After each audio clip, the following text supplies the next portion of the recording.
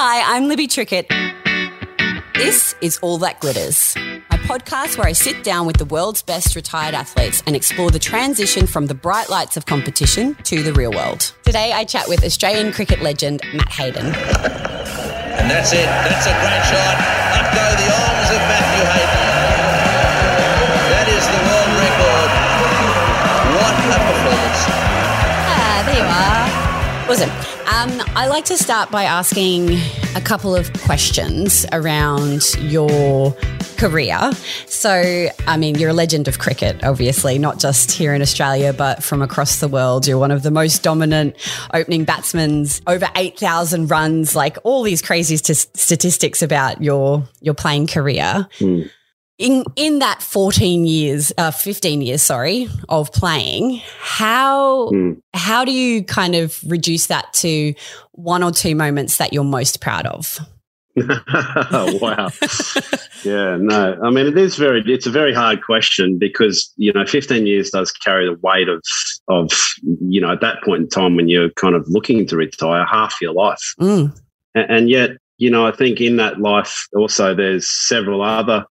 You almost need more than one life to explain this situation because you're still, a son, a brother, a husband, a father, so you get these sort of, real iconic milestones which sit, with higher purpose than any kind of, sporting milestone. And I suppose that's the benefit also within the chosen profession of cricket because unlike a lot of other athletes, you don't really start to peak until you're about 28.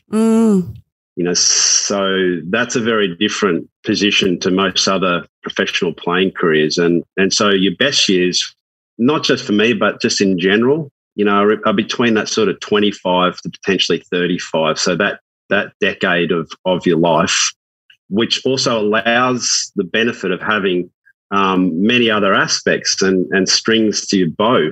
And not more than anything, just emotional and intellectual development and maturity. I was a very different person at 21, when I first started to when I finished when I was 39. I hope there's been some growth and development in that time anyway. Fingers crossed. I still enjoyed a lot of the very simple things. There's a good Aussie barbecue and a beer.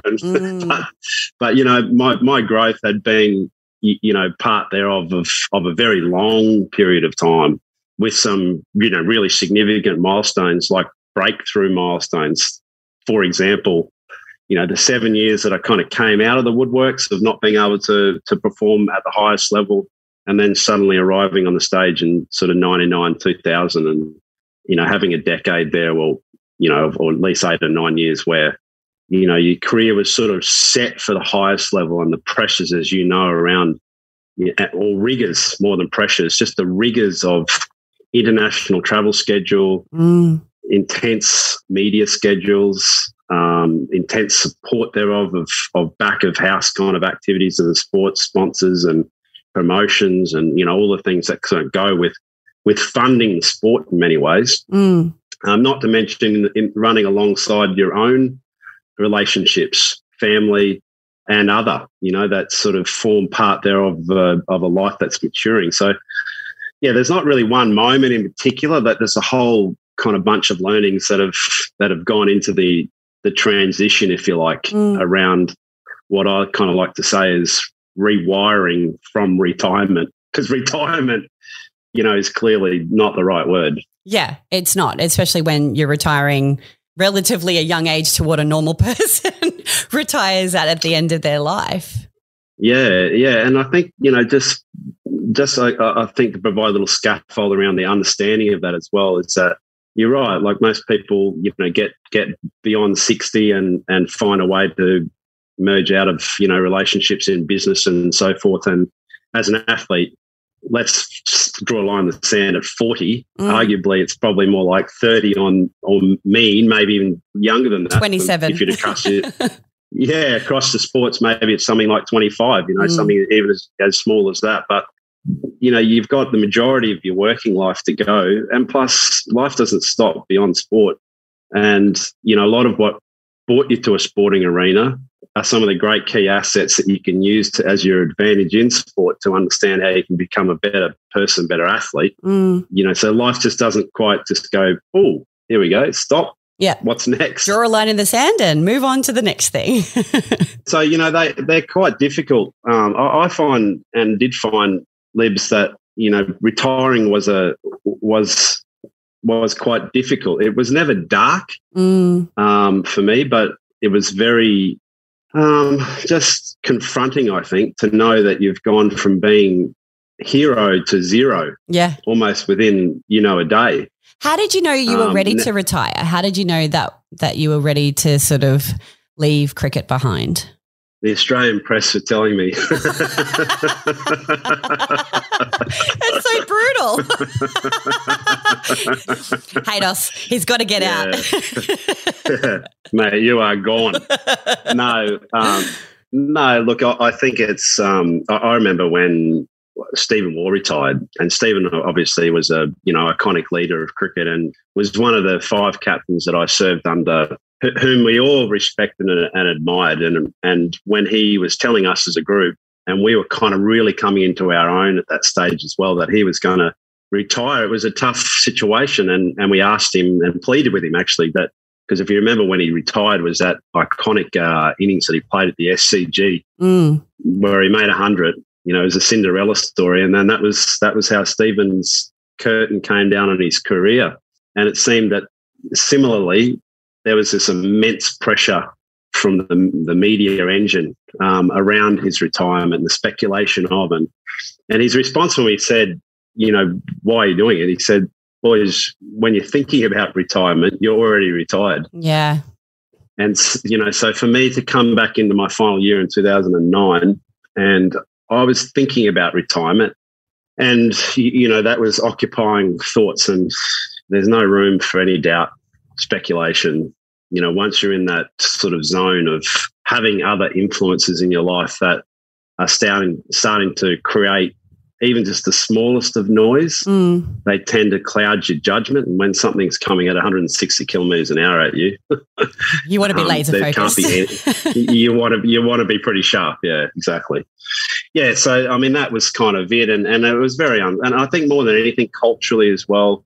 When you get to the stage of my career that I was at, you're really at the greatest influence culturally inside the group. At that point, I'd been sitting on the Australian Players Association for 7 years. I'd had a really strong leadership role through that period right to the end, and I just felt that the group also had moved on. There was really myself and Ricky that were kind of like last man standing out of the mass retirements that had just happened, which with the previous year was Adam Gilchrist. The year before that was Shane Warne, Justin Langer, and Glenn McGrath. So kind of like that hub of people that had sort of sat alongside in the trenches with Stephen Waugh was just me and Ricky standing as a solo act. And so, when I had that sort of sense that the culture also had evolved, and anecdotally, it meant that people were dyeing their hair as opposed to having nets. I thought, man, this is a very different. This is putting makeup on and dyeing hair isn't cricket for me. As you can see, I haven't got much. But so there's a bit of hair envy there. But look, it had just moved on, and so I kind of just had to accept the fact that I wasn't ready to retire. I was still playing great cricket. I hadn't had a particularly strong summer, but I think the majority of that was actually just around the fact that I had just lost a little bit of that sort of laser focus as we discussed. And I'll never forget where I retired as well. I came home, promised myself after the Sydney Test match that was it. I'm going to just leave the group and come back and talk to Kelly, my wife, and just be with my kids. It had been a long summer, quite an arduous one, because when the speculation and media starts to come and it's your turn, it's a fairly relentless environment and something, which I'm extremely proud of. I never ever tried to avoid it as such. I just wanted to make sure that, I went out on my terms. And I was sitting at the base of our driveway, and some reason I had this wild patch of cherry tomatoes, which grow, abundantly in Brisbane because it's so hot and they grow everywhere. And I was sitting there picking them up with my daughter Grace at the time, and Grace said, "Oh, Dad, are you retiring?" And I went, "Yeah, I reckon I am, love." And she says, "Oh, no, Dad." He says, "You can't do that." And I said, "Why is that?" He says, No, just one more year. I said, "What do you mean?" He says, "One more test match in Melbourne. You got to do it." He says, "Why is that?" "Because Santa, Dad, because Santa." She only thought that Santa came to Melbourne. Oh, bless. Oh, that's and I looked adorable. and I thought, oh, this is this is undeniably an opportunity to set out my stalls here and move on. And look, luckily as well, Lib, that at the time I'd already started playing the inaugural season of the IPL for Chennai Super Kings, so I was well established in a pretty dominant team and era in a completely different country. Yeah. Under a completely different sort of professional regime, and I still, had the desire to play cricket. So I actually, fortunately, experienced, what modern day players, have challenged with right through their career because they've got multiple employers. Whereas, when I was playing through the sort of three distinctive eras of cricket, non-professional back in the good old days, semi-professional, which was sort of largely the majority of my career up until 97, 98, and then fully professional, but it was still only towards one person. That was either playing for your state or playing for your country and being employed by Cricket Australia as a contracted player. So, yeah, like I had the opportunity to spread my wings and still had a couple more years of cricket in the IPL playing for Chennai, where we did extraordinarily well. We won a couple of championships in that time, and it was just brilliant, to experience a different culture. Also dig up some of the skeletons of my past as well in terms of players going, man, thank God you're in our change room now. All my sins of what I'd said to them, how I'd acted, it's still all coming out. You say that you weren't quite ready. Do you feel like having that transition into retirement via the kind of IPL, do you think that was like softened that transition and almost allowed you to process the fact that you probably didn't retire it exactly when you wanted to?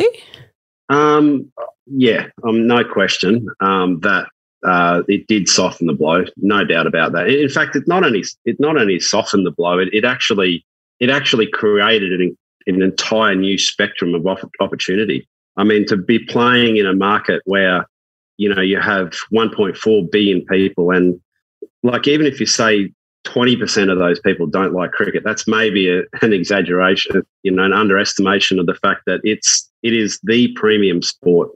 So when even now you're broadcasting, you're not broadcasting to 3 or 4 million people, you're broadcasting to 200, 250, 300 million people. Wow.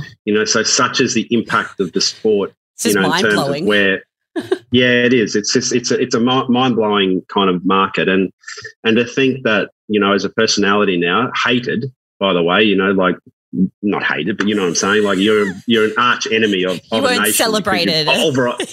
You've pulverized them for the past. Like they're praying. I used to get great stories of, people saying, "We so hated you that our prayers, I'm sorry to say this, were all like so that you'd get out. And now that you're playing, now that you're playing for us, we just feel so rejoiced that you're here. Like we can pray that you get 100."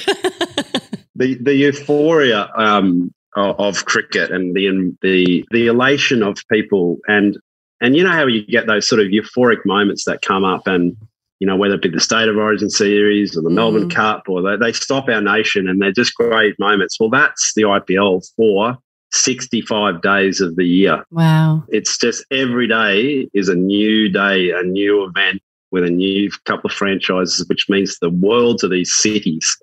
And it's just this behemoth of just constant media and constant games, which is great. Like it's fantastic. So it was more than just soften the blow. It was a completely new avenue to progress and to hold sort of weight in starting up a competition like the inaugural Big Bash League and and proudly since that as well. You know, this is 14th season of it, and I've been involved in every one of those seasons. So it's to say that it's been a lifeline is probably too much, but it's certainly been just such a great opportunity, and it's provided not only, you know, a fantastic avenue to just play and continue playing within the sporting context, but it's provided a great platform of understanding as well, and a great exposure and cut through to a nation of people that I've learnt to not only respect but now love and admire and appreciate the diversity of culture and the scale of community and just the phenomenal sort of celebration of athletic ability and through love of sport, in particular cricket. You know, it's just expanded my horizons no end. It's been a great blessing. Is it true that you're now a diplomat to India? Yeah, so I sit on the council, the Australia-India Council, yeah. So I suppose it's my first foray into diplomatic life. Yeah. Not as you can appreciate, Libs, you are anyway as an athlete. You learn, you know, the flavours of competing and mixing with different cultures right across the world. So sport has been a fantastic dean of faculty across, you know, multiple sort of categories of learnings, and diplomacy is certainly, you know, one for me that I find quite difficult as well, because, you know, my country and or regional upbringing in Queensland has meant that I've been quite a straight shooter over the years as well, and quite formidable in my opinions and my judgments. My book, you know, was called Standing My Ground, and that's something that, you know, was a great title because it represents, you know, exactly how I mostly am in life. Not necessarily black and white, but also I don't really dabble in the grey too much. I like to proceed with things with great. I'm happy being small, but I want to be sure. You know, so it's been a great challenge, and I think, you know, for Australia, it's a really important role economically. It's a role which is fundamental to our great nation. I mean, we have a $28 billion trade position with India, as compared to a $300 billion trade position with China. Right. You know, so we really need to understand India a lot more as a nation. And thankfully, through sport, you break down a lot of the barriers, and it gives you great cut through and presence in, you know, across all the key sort of sectors of Australians' economy, be that resource, education, tourism, diplomacy. Sort of sits, you know, very nicely in a sweet spot of assets that allows us to have important conversations, be that from government to government, business to business, or in fact, what I think is really the heart of India is a people-to-people type relationship.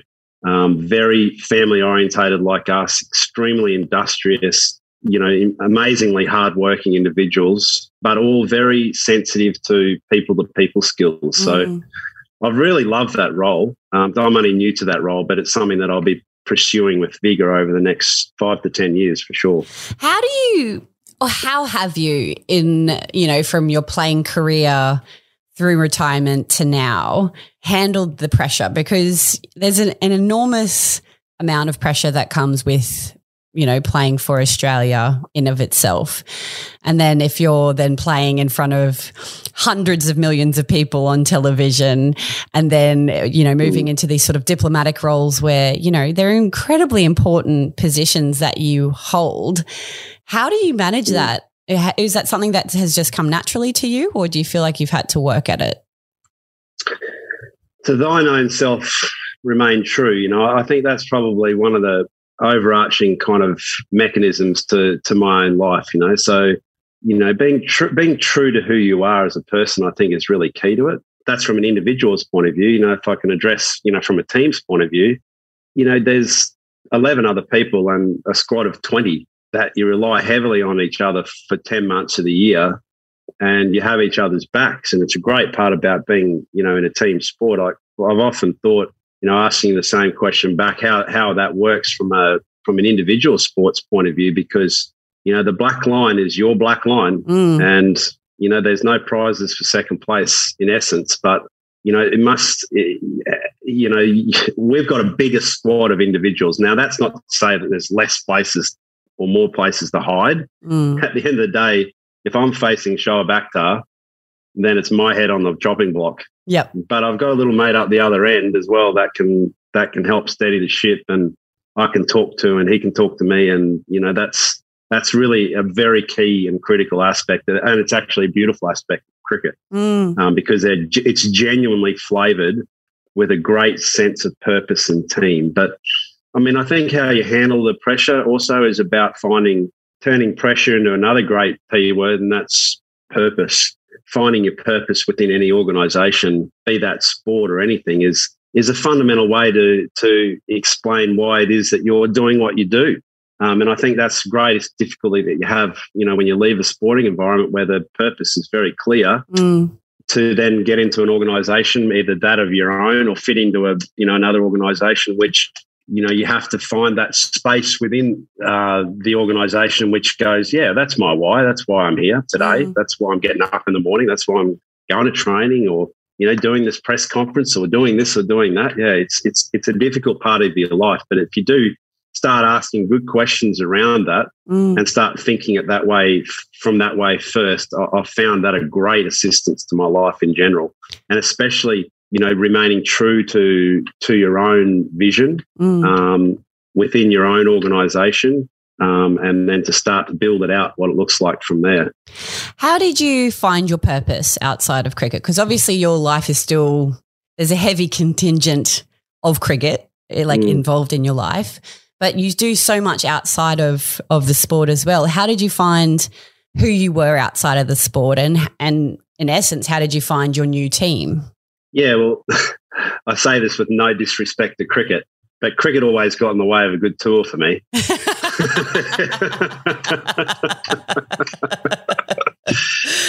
And why I say that is that, luckily, Libs, I was born in Kingaroy, and, I had a great childhood. I loved anything to do with water.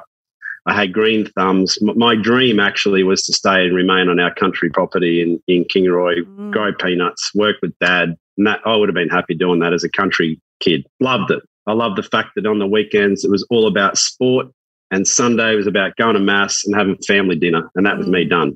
So I had these, I suppose what I'm trying to say is I had these great heart for other passions outside the game. Cricket was just part thereof of the story. Every afternoon, I'd get home, I'd jump in our farm car and I'd charge off up the hills, and I'd go shooting with my mates, and, come home and do a bit of work. And it was just, every day was an adventure. So I've had a great sense of adventure built from the fact that Mum being a music and speech and drama teacher and having letters in both gave us the platform in the school holidays to just go play. And that's when I fell in love with the ocean, in particular surfing and fishing. And food was always a part thereof of that story. One, because I was always starving. I was never a lightweight when it came to being on the fang. But also I just loved what went with that, like being able to harvest your own crops at home. Dad and I'd work on the property to subsidise the farm income by growing our own small goods and crops. And then Grandma and the extended family being around as it always was in the bush.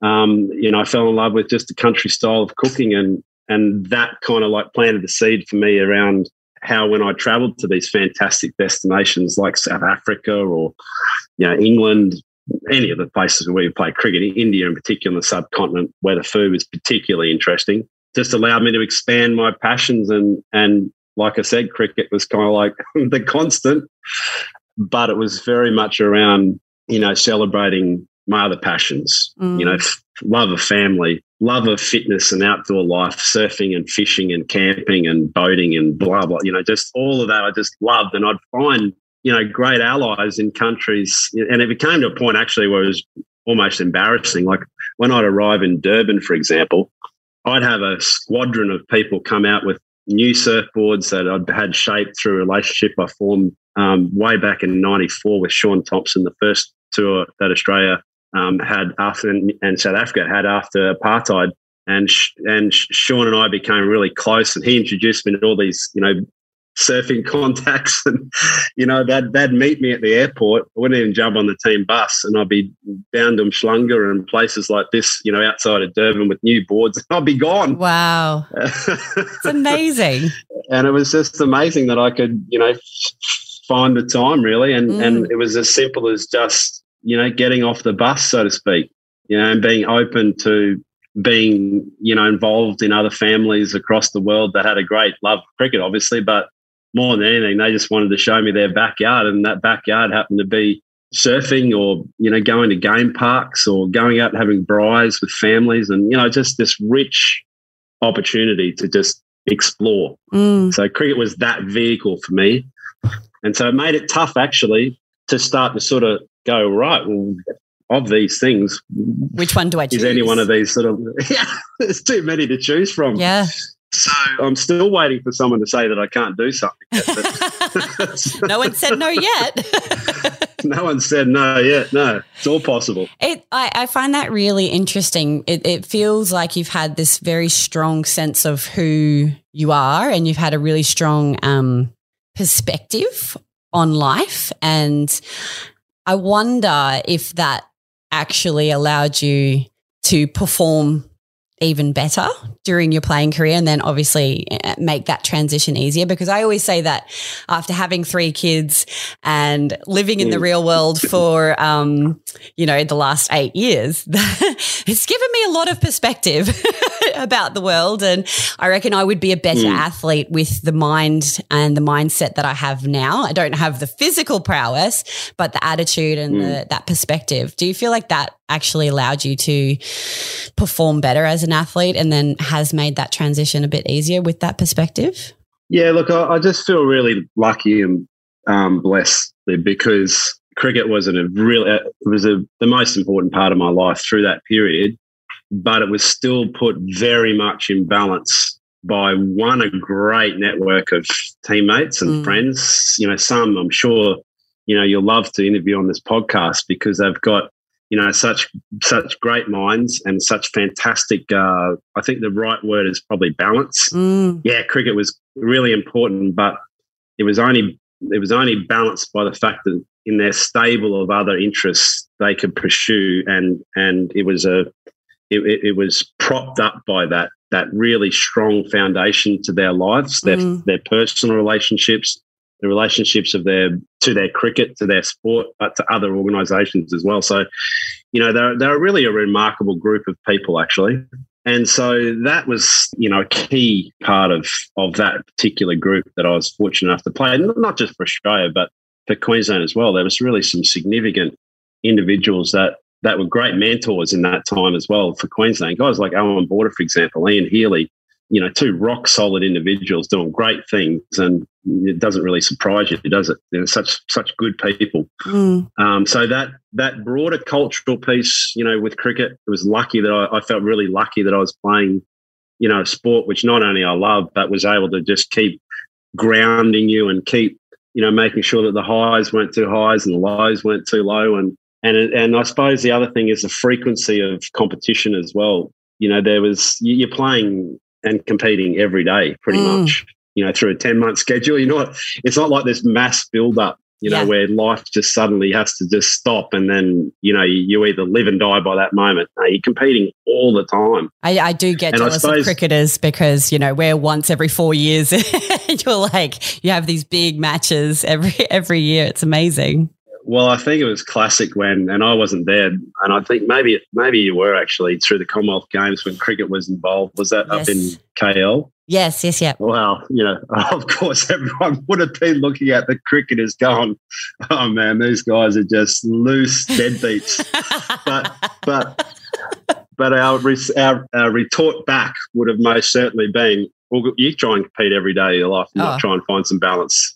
Absolutely, you'd have to. It's not the end of the world. If I get a duck today, I'll go out and score 100 tomorrow maybe, you know. So you have to have this great balance. And I think, again, being blessed by cricket in that space to be able to support that way of thinking.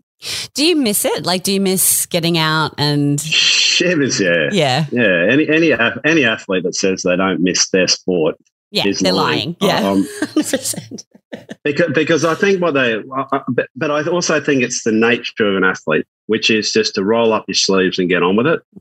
You know, you know that your time is done, and you will always interesting listening to your reflection of, you know, where you're at now as opposed to as an athlete. And of course you'd be better, you know, because you've got the benefit of hindsight, something that's the easiest thing in the world to see. You know, when you're in the thick of it and life's coming at you and, you know, coaches are coming at you and opposition's coming at you, and, you know, it's just, it's hard to find that sort of perspective. It's, you know, it's easy to get amongst the weeds, put it that way. So yeah, like I think it was critical though to not fight the weeds, but to just try and sit above all of that and go, right, well, where's my life at, and how's it going to progress? And I think you're right. You know, just that sense of self without selfishness has been, you know, such a key asset.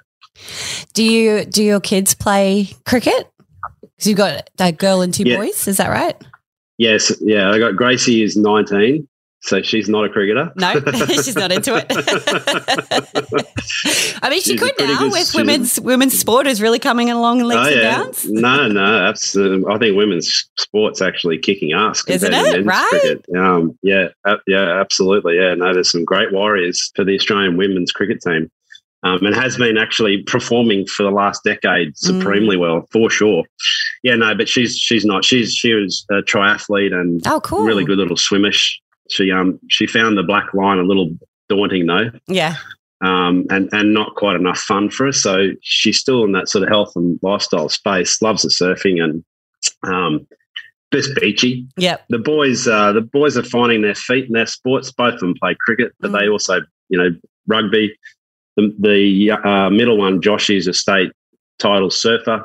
Oh, awesome! So he loves his surf. So I've got the perfect storm of my two boys in essence, because I've got one who loves surfing, and I've got the other, our youngest Thomas, who loves fishing. So my summers, my summers are sorted. That's epic. And my it is epic. Unfortunately, though, my aging body is at a stage where I go to bed.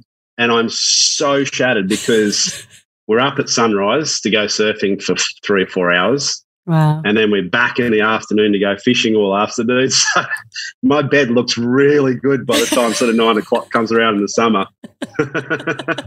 That's hilarious.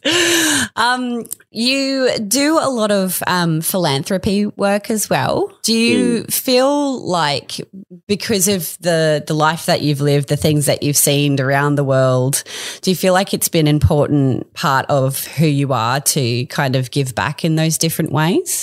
Yeah, I suppose it took me a long time to accurately describe what I do. I don't know if you ever get that sense. It's like when you finish sport, everyone says, "Oh, what do you do now, Livs?" Yep. Yeah, there's that moment where you sort of go, "Oh, I don't know if I've really got an elevator pitch here to you, you know, whoever it is, you know," because the truth is actually that you do a whole lot, you know. But the thing that summarizes what I do is that I align people and organizations on purpose and strategy. So that's something that acts as a filter to whatever I'm doing in life. So take the IPL experience, for example. My purpose to join hands with the IPL for 60 days of the year, sometimes it's not that long for me because school holidays tend to interrupt that window. It's usually sort of like a Easter window. But entertainment on scale to Indian communities is important to me. You know, to be able to do a good job of narrating our great game, to share my passion for the game, to share my love of just playing, actually, full stop. You know, it's been such a great way to kind of vent my enthusiasm for sport and life, you know, in general. You know, so when I look at that, even though that's a commercial operation, it still has that purpose around an alignment to whom I am as a person. And to that, then I start to go, well, that's a filter for an opportunity.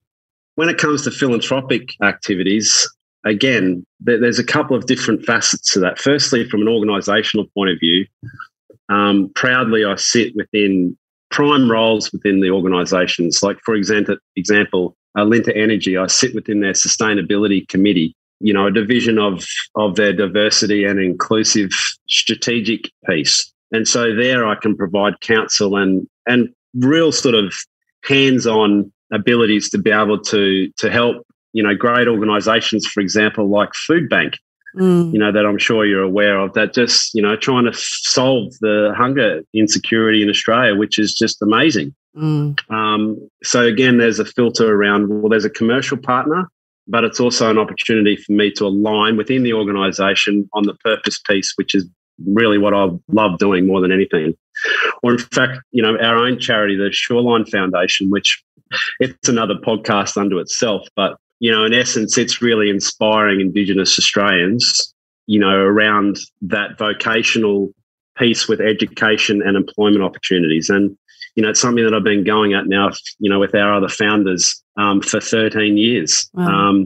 And we're achieving, incredible results, employment and other results, higher educational training and careers for kids that, otherwise wouldn't be getting, So, oh man, it's just, there's a lot in this space, and I've been at it. And a very short answer to your question is yes, I think it's very important. But I also feel that it's as much important as, with any kind of giving, you get these, wonderful opportunities to learn back, either culturally or organisationally, or even just as role models to your own family and your own sort of network of individuals, where you get a chance to be able to contribute to something which needs a lot of support. There's one thing in life that's for certain, even in developed nations, there's still a lot of need. It's and Australians do, I think, we have a great compassionate heart at the core of being an Australian. We always have a never say die mentality and never leave someone, on the playing field wounded. There's always this great sense of togetherness, and there's been several examples across the years now, none more so than even now COVID, as people rally towards, making sure that we're okay as a society. We're pretty good at that. I really liked what you were saying about not being able to define what you are post-sport, because I definitely experienced that. I was Libby Trickett, the swimmer. That's how people knew me. Matt Hayden, the cricketer. What advice would you give to cricketers who might be on the precipice of retirement and coming into the real world? Do you feel like there's something that you can give to them to try and make that transition a little bit easier? It's interesting because I've heard you say this a number of times during our conversation, that word, the real world. Yes. I 100% know what you're trying to say there. Yeah. But you're in it. You're actually in the real world. Even when you're an athlete, you're very much a part of the fabric of everyday life. And so, look, I think if, there's any lasting kind of messages for mine, is firstly, love and be kind to yourself and understand, take the time to understand your strengths and your weaknesses. Do a quick SWOT analysis, as our coaches always love to say, on your own personality, because the sun rises on a funeral just like it does on a birth as well. And so there's always opportunities to learn once you're in an environment where you're putting yourself out there, and it's tough because, the life of a professional athlete is very melodramatic. You can be a hero and a villain in the one day 100 times. And so you've got to get used to knowing yourself and how it is that you can process, those wins and those losses. And I'll never forget, Michael Clark came up to me one day at the end of my career, and we were having this heart to heart, and he said, "Haydos, I just want to be,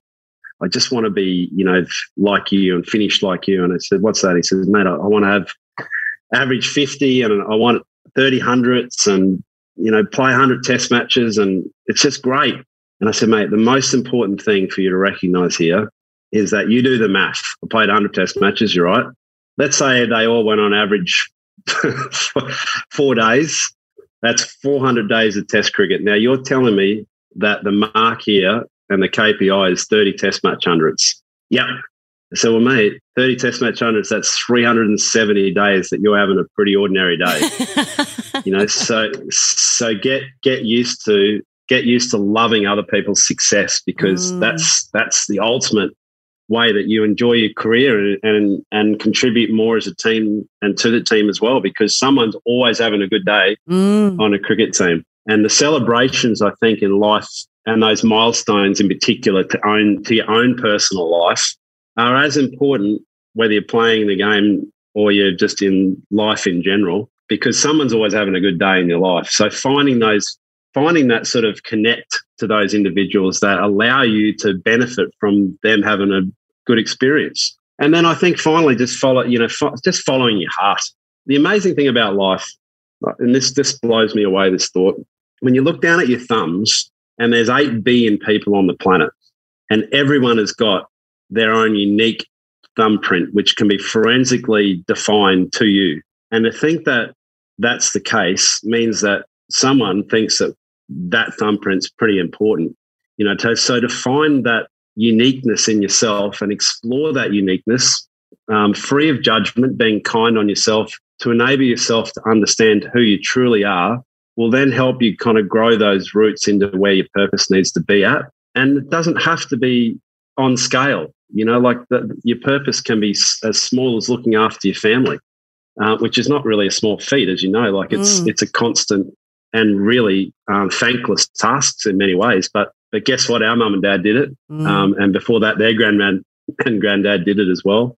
And these are challenging times. I think we can look at some of the global events that were just sitting outside our timelines, like the First and Second World War, the Great Depressions thereafter, which thankfully our generations didn't have to go through. But this COVID event is looming as one of those events which we're going to need to look after each other. But before you look after each other, you need to look after yourself as well, and to find that way to just shine, put a smile on your face. And one thing I admire about you, Liv, is that you've always got this great laugh and great smile and this ability, to be able to resonate that, which is that's as much as putting $1 million in someone's bank account. You can't live off money alone. You've got to live off the capacity to be able to connect with other people, and a capacity to be able to give back to other people as well. Because as they say in sporting terms, you always treat people on the way up how you'd like to be treated on the way down, because it's inevitable that you're going to come down. It's going to come crashing down.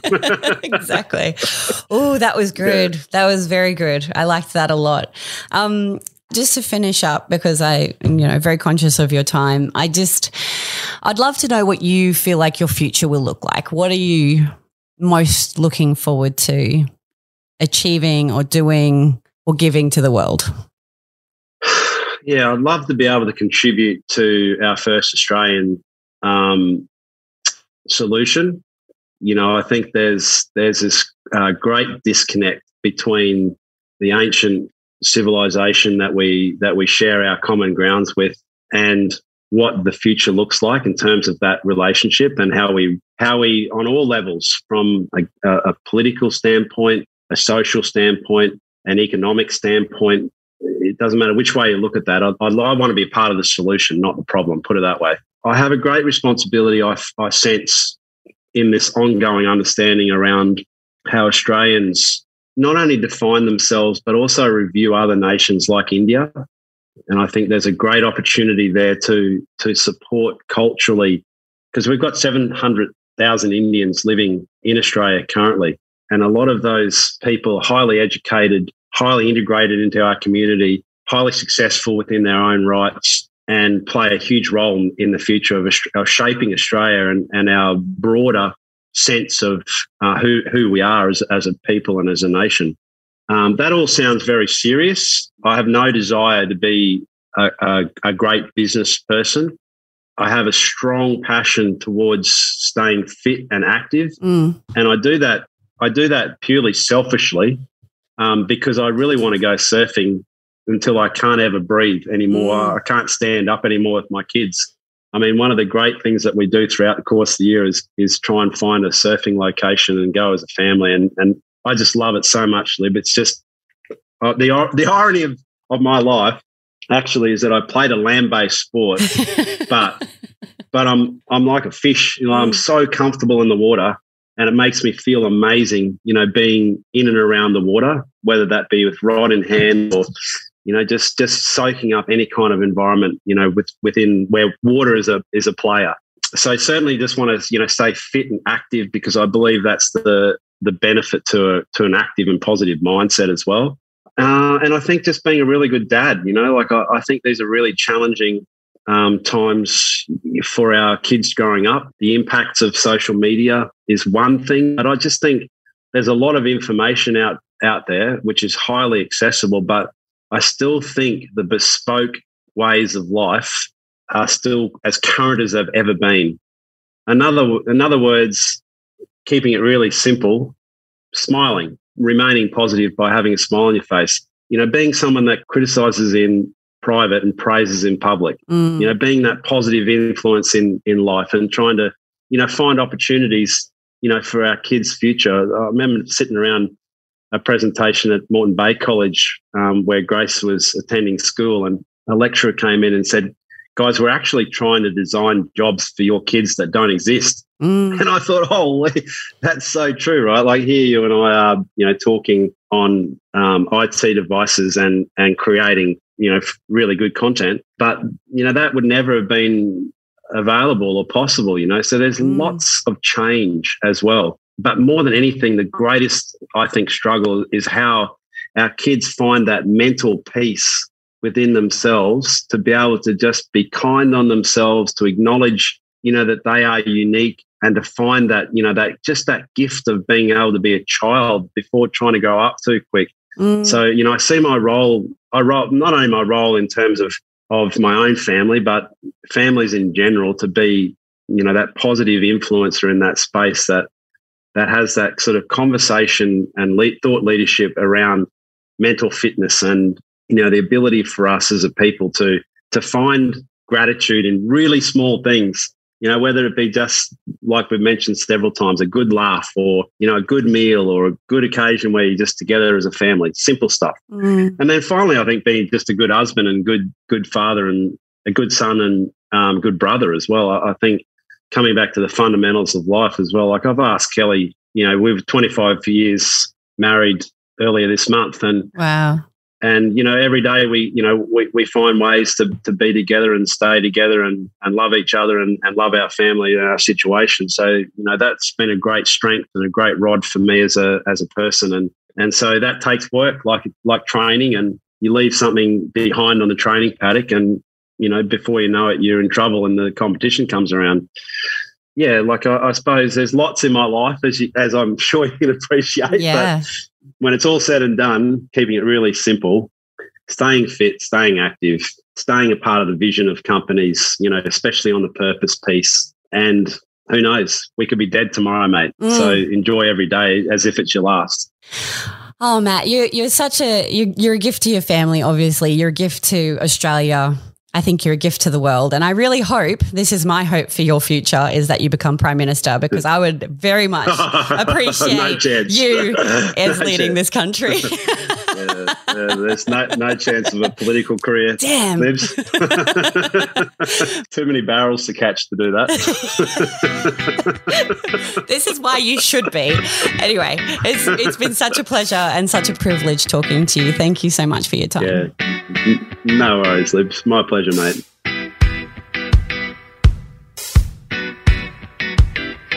Thank you so much for listening to my chat with Matt Hayden. He is such a legend of a dude. He even, to thank me for being on the podcast, he sent me some of his pasta sauce, which is just awesome. Make sure you check out all of his Insta details, which will be in the show notes. Otherwise, if you have any ideas about people that you want to chat to, or not that you want to chat to, that you would like me to chat to, preferably, make sure you like, subscribe, review, head to my DMs at All That Glitters Pod. Otherwise, I hope you have a very lovely day.